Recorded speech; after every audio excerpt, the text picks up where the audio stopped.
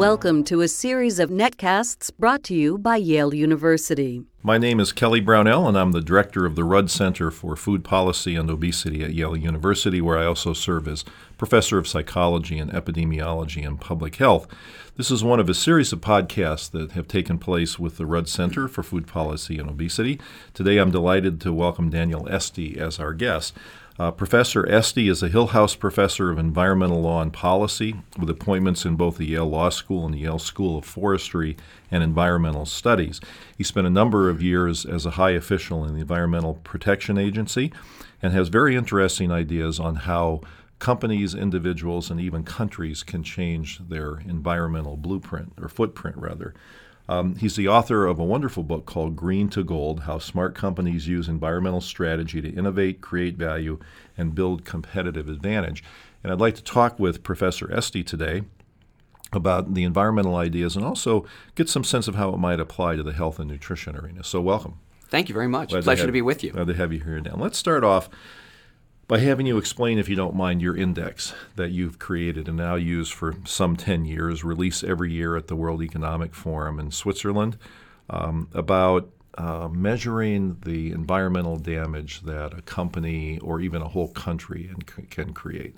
So our Environmental Performance Index that we just released in January at the World Economic Forum in Davos looks at 25 different indicators of pollution control and natural resource management at the country scale.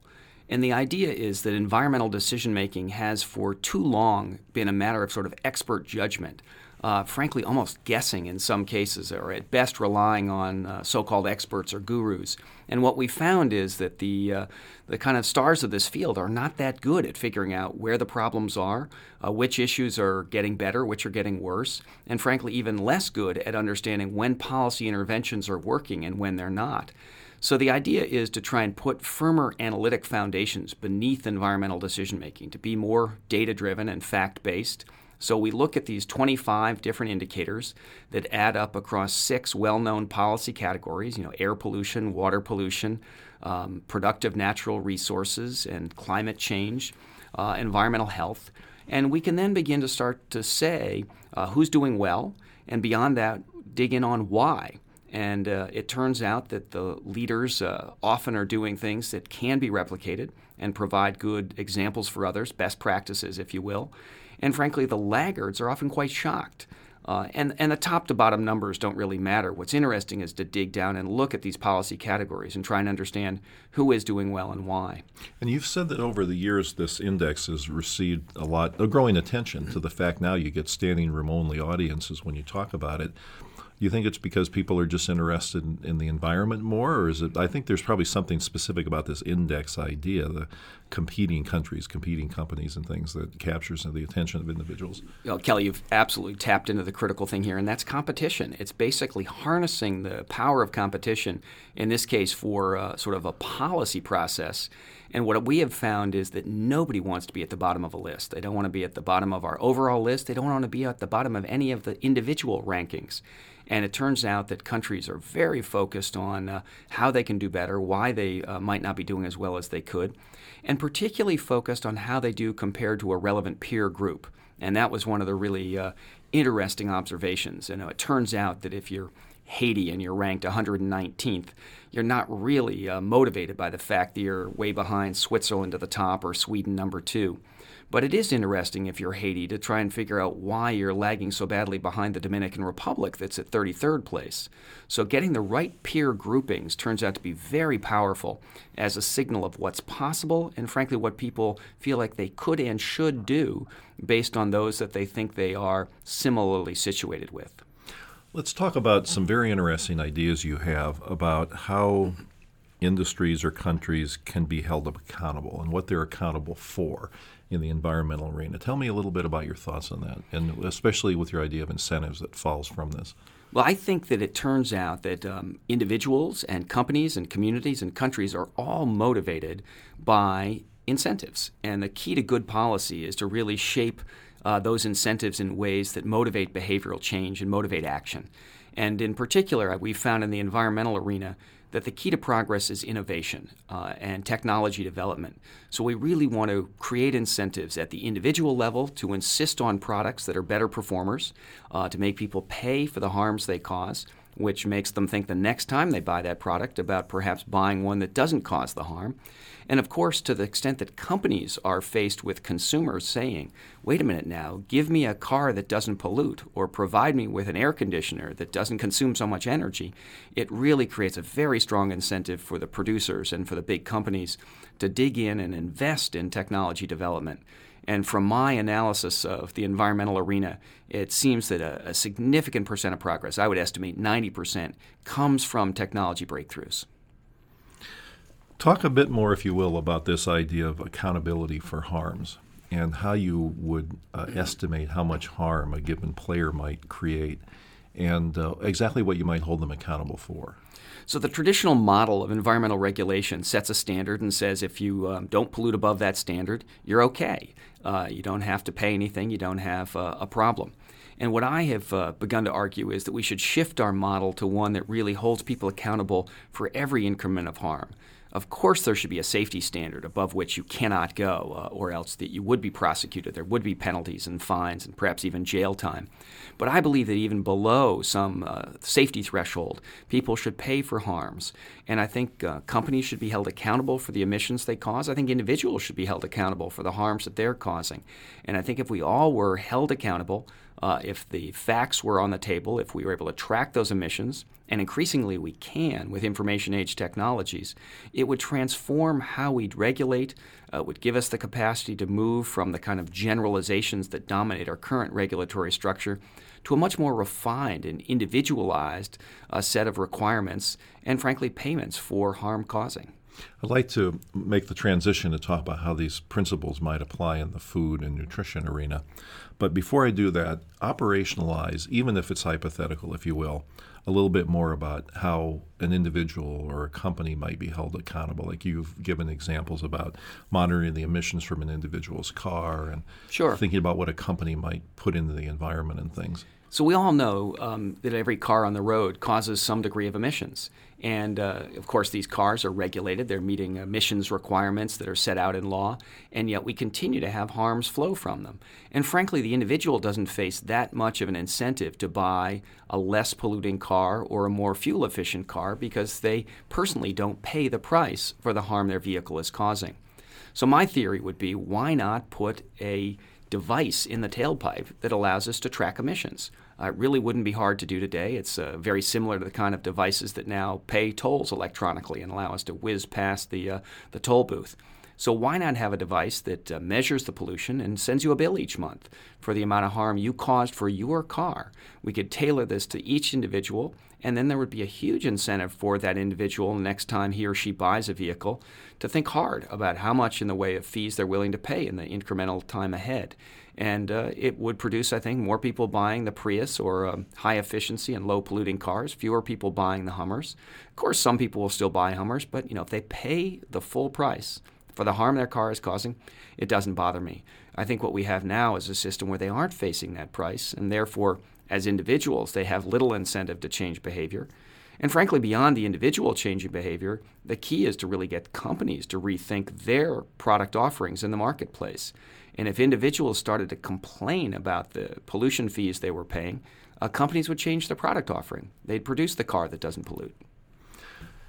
Taking this into the food arena, there have been major complaints in recent years about certain companies or certain groups of companies that are contributing disproportionately to the bad health that's being driven by poor nutrition, in this case overnutrition rather than malnutrition. With obesity and diabetes stampeding out of control and having these diseases occur in younger and younger children, we've got really an alarming picture. So the question is, what might be done? So let's just take an industry or two as examples, not to pick on them, but just to use as examples, because the scientific evidence would suggest these particular classes of foods are related to obesity. Let's take soft drinks and fast foods as an example, or even just one of those. If you think about a company like Coca-Cola or PepsiCo, the two big players in here, I think collectively they own 75% of the world market of beverages. How could these ideas about responsibility incentives be applied in that arena, in your mind, to create motivation for the companies to do better even faster than they are already? So I think there are opportunities to use several of these tools that we've begun to deploy in the environmental arena in the food realm. And I think the information tool is certainly available. We already have nutrition labels on products that we buy in the supermarket. But I guess let's pick the fast food example. That might even be a better one. Why shouldn't we have a more vivid display of the calories and fat content of the hamburgers or fried chicken that you're buying as you step up to the counter in the fast food restaurant?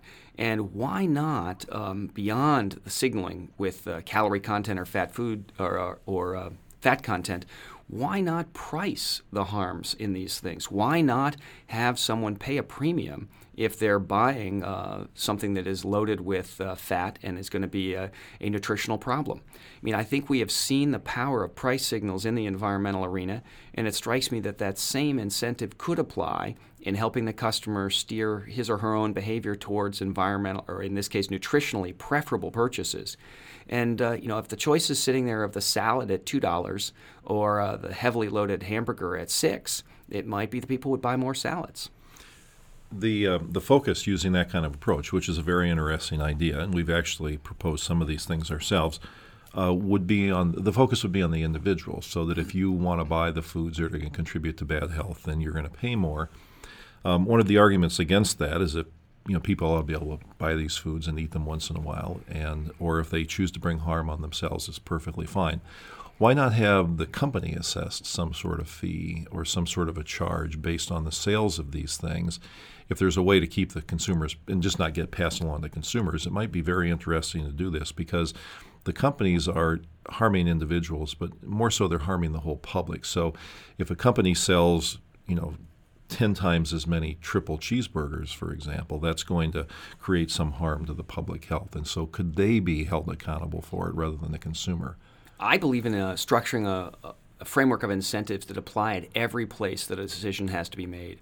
So I think having a signal to the consumer at the point that he or she is picking the dinner is important. I think having a signal to the customer at that level is critical. But I think going to the company beyond is also very valuable. And I think it does make sense to try and array these incentives at various points in the process. So I think it might well make sense to think about having targets for nutritional improvement that are provided to food companies and have them responsible for making a certain investment in improving outcomes. And I do believe, and that's sort of the lesson from our environmental performance index, that a data-driven approach with outcome-based calculations and responsibility allocated to people for those results really does produce changes in policy and changes in behavior. One interesting application of this idea is in the food industry reformulating its food. So industry can make progress by developing new versions of foods or completely new foods, but they can also reformulate ones they have. So an example would have been Frito-Lay taking the trans fats out of all its snack products. And so far, the industry has basically been driven by what they perceive as consumer demand. So Frito-Lay is owned by PepsiCo. They perceive that this would buy them goodwill, but also that the consumer marketplace is coming around to healthier food. So they took the trans fats out actually a good bit of time before the public's outcry would have demanded it. Other companies have been much slower to do this sort of thing. So I'm wondering how a set of incentives could be set up to encourage the industry to go beyond just this demand from consumers, but not respond just to market forces, but to respond to other forces to reformulate their foods more quickly. What we found in the research behind my book, Green to Gold, that you mentioned, is that smart companies do look at that broader set of incentives in the marketplace. They're not simply looking at the price signals from government policy. They're not simply taking the temperature of their customers and looking at what the customer is asking for today, but they are looking out over the horizon at changes in what is expected of them, and they're recognizing that they need to respond to an array of stakeholders, not simply customers, although of course customers matter a lot. But increasingly, they are part of communities, and if there's a community health burden that's created by their behavior, they have to expect increasingly to be called to account for that and to pay a price for that, and that communities should and will ask for better performance. They have to recognize that every company is in a struggle to hire the very best employees, and companies that are in competition for the high-end knowledge workers who have lots of choices about where to work and who want to align their values with the companies that they commit their lives to are going to choose companies that are doing the right thing, that are making changes ahead of demand from the marketplace. So I think there are these different incentives out there beyond pure price signals or marketplace signals. And it really does take good corporate leadership to see them. And the fact that you point out that some companies are stepping ahead of the pack tells me that they're the ones that probably will be running out ahead of market trends and profitable because they are stepping in front. To change gears just a little bit, one thing that you and I agree on, I know, is that the worlds of nutrition and public health and environmental concerns, those two worlds, have some common territory where they could interact in probably a pretty good way. But until now, those fields really haven't even spoken very much to each other. But they come together over the issue of food and how food is produced and things like that. Tell me a little bit about your thoughts on that. Well, I think what we have started to see is that one of the critical elements of environmental performance is environmental health. And this is partly a function of the air we breathe and the water we drink. But I think people also recognize it has something to do with the food we eat and, frankly, how that food is produced. So there is a tie from nutrition to agriculture and to the environment. And I believe that we're going to see more in the way of policy efforts to bring these into alignment. And to the extent that our environmental choices are shaped in, our environmental outcomes are shaped by choices that are made in the farming world and in the nutrition world, we do want to see that alignment.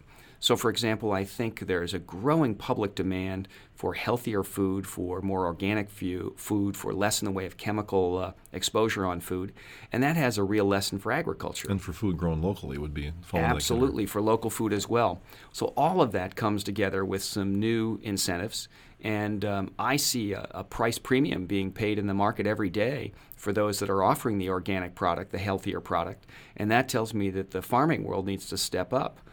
Clearly, the fact that you have these persistent, significant premiums for the organic or healthier product says that demand is outstripping supply. And I do think, to the extent that the society has an incentive to put that healthier product in front of the consumer, we should be thinking about government policies that reinforce the trend, that speed up the process of getting those healthier foods to our consuming public. Let's talk about corn and subsidies for a moment. For many, many years, these corn subsidies were in place, and nobody questioned them on environmental or nutrition grounds, but they're pretty relevant in both cases. And I'll just mention some of the environmental the nutrition concerns, and then maybe you can address some of the environmental concerns. It would be fun to brainstorm how these two areas of concern could come together. On the nutrition front, the subsidies to the corn farmers drive down the market price of corn. It becomes very inexpensive to do several things then. One is to feed animals to make meat. And so things like hamburger are being artificially subsidized by the government because of the corn subsidies. It also becomes very inexpensive to produce what has become a very highly used sweetener, high fructose corn syrup. And then, of course, cooking oils become very cheap. The corn oils that get made, they get used to fry French fries and things like that. So the low cost of corn, because of the subsidies, has a big impact on nutrition. Nobody's quite modeled the impact and put a number to it, but we know it's significant. And I know you've thought, too, about the environmental damage done by the corn subsidies. Why don't you mention that? Then we can talk about how they come together. Well, so there's a tremendous problem in our agricultural system generally because we do subsidize corn and a small number of other crops very heavily, and this induces farmers to grow these crops, to grow them in very intensive ways, farming right up to rivers' edges and causing fertilizers and pesticides to flow off the fields into those rivers and waterways. It also produces an incentive for chemical-intensive agriculture to try and drive up yields, to increase the subsidies, increase the profitability, and that, of course, produces a product that is not as healthy and not one that increasingly the public wants. And beyond that, we today have a sort of new strategy around addressing our fossil fuel dependence by trying to promote biofuels. So the big new use of corn is as a feedstock for ethanol. And that creates a whole new set of challenges as it's increasing the competition between food and land used for food and land used for fuel. And beyond that, it's quite clear that as a biofuel future goes, corn-based ethanol is among our worst alternatives. It takes 3 units of fossil fuel inputs to get 4 units of corn-based ethanol out. Very inefficient from a fuel change point of view. And not only that, it's causing a price spike, and maybe we should celebrate this from a nutrition point of view, a price spike in corn, and therefore more expensive hamburger, more expensive chicken, but it also means more expensive tortillas for poor Mexicans. And frankly, it's causing farmers to switch out of growing other crops. And maybe again, from a public health point of view, we should celebrate if there's less hops and less barley grown and less beer drunk. But I think the American public is only beginning to realize the sort of knock-on effects from our big emphasis on subsidizing corn. And if we're serious about a biofuel future, it shouldn't be from subsidizing corn.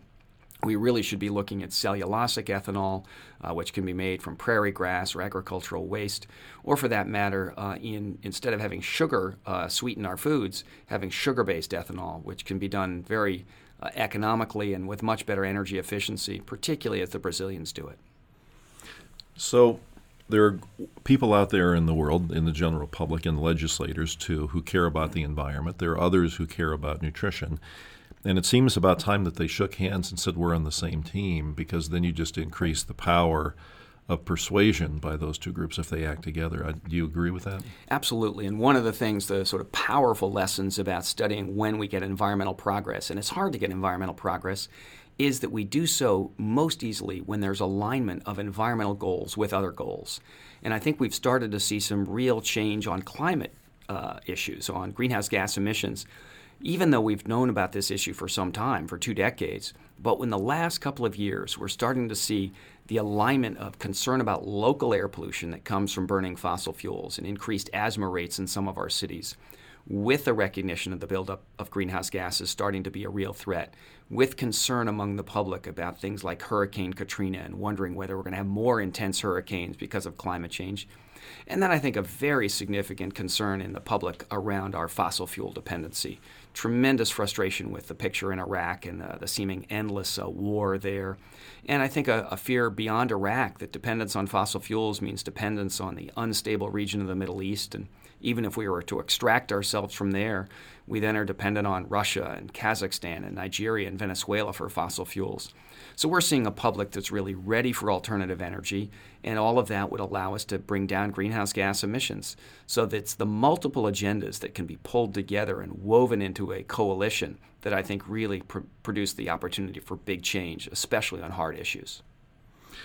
This is so interesting and important. I'd love to go on forever. But let me ask one final question before I thank you and we part paths here. In the United States, we and others think a lot about whether national change or local change is really going to produce the greatest benefit. And in the area of nutrition, the food industry is a very, very powerful lobby, the agriculture industry as well. And because of that, there's been very little progress at the national level. There's talk, but really very little action, especially of a regulatory type.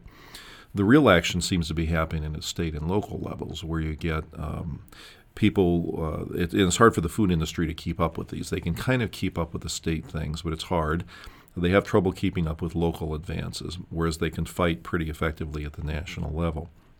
And so this idea of grassroots, local, state things really helping shift the view people have of a topic or taking action on a topic is quite relevant in our arena. And I'm thinking it probably is in yours as well, but I'm kind of curious how. And I remember you saying, well, I don't want to put words in your mouth, but my own impression is that the federal government in the United States has been very slow out of the gate to deal with issues of the environment. And you mentioned that a large number of city mayors in the United States have signed a pledge to have standards consistent with the Kyoto Treaty. What do you think about that national versus local action, and how does it apply in the environmental arena? Well, in the environmental arena, we have long recognized that there are opportunities for action at the state level, at the local level, and at the federal level, and increasingly now at the global level. And it's the interplay across those levels that often produces the best results. And one of the great strengths of the American political system is that where we have policy failure at one of those levels, we often get countervailing success and activity at another level. So if one looks over the last 15 years at the efforts in Washington to address climate change, It's been frankly a disaster. We've really made almost no progress whatsoever. And that's a terrible disappointment to those who think that the threat of global warming is serious and we really should be taking action. And I think from outside the United States, people look at Washington and can be very dismayed. But at the same time, we have seen action at the state level. 27 states have now adopted greenhouse gas emissions controls in one form or another, particularly in requirements for some percent of the electricity in the state being produced by renewable energy sources. And beyond that, state-level leadership, and it's been very pronounced on both coasts with Governor Schwarzenegger in California setting up a very interesting and sophisticated greenhouse gas emissions reduction strategy, matching, in fact, what's been done in the Northeast under the Regional Greenhouse Gas Initiative. But beyond those state levels, we do have 600-plus mayors who've committed their cities and towns to meeting the Kyoto Protocol commitments to greenhouse gas emissions control. So we are getting a lot of activity and a lot of energy at the state and local level, and frankly, it's provided something of a safety net, protecting the United States from what otherwise would have been a terrible result from the policy failure in Washington. So I think as we move to action in Washington over the next year or two on greenhouse gas emissions, we're very lucky that we've had this base to build on that's been produced at the state and local level, and it'll mean we can catch up more quickly with our counterparts around the world, particularly in Europe. Thank you. I appreciate that. I'm not an expert on the environment, but there are a couple of things I know. One is that these are terribly important issues to the future of human well-being. Second, there's been a lot of change happen in recent years. And third, you're one of the key movers for all that. So on behalf of me and my children and other people out there in the world that are addressed by the environment, I thank you for all your hard work and what you've accomplished. Well, thank you very much. It's a pleasure to be with you. So I thank Daniel Estey, the Hill House Professor of Environmental Law and Policy, with appointments in both the Yale Law School and the Yale School of Forestry and Environmental Sciences, for taking part in another Rudd Center webcast. For those of you listening, you're more than welcome to come to the Rudd Center website, which is at www.yaleruddcenter.org. And you'll find a list of a number of resources related to nutrition, public health, and public policy, including outstanding webcasts like the one that you heard today. Thank you very much.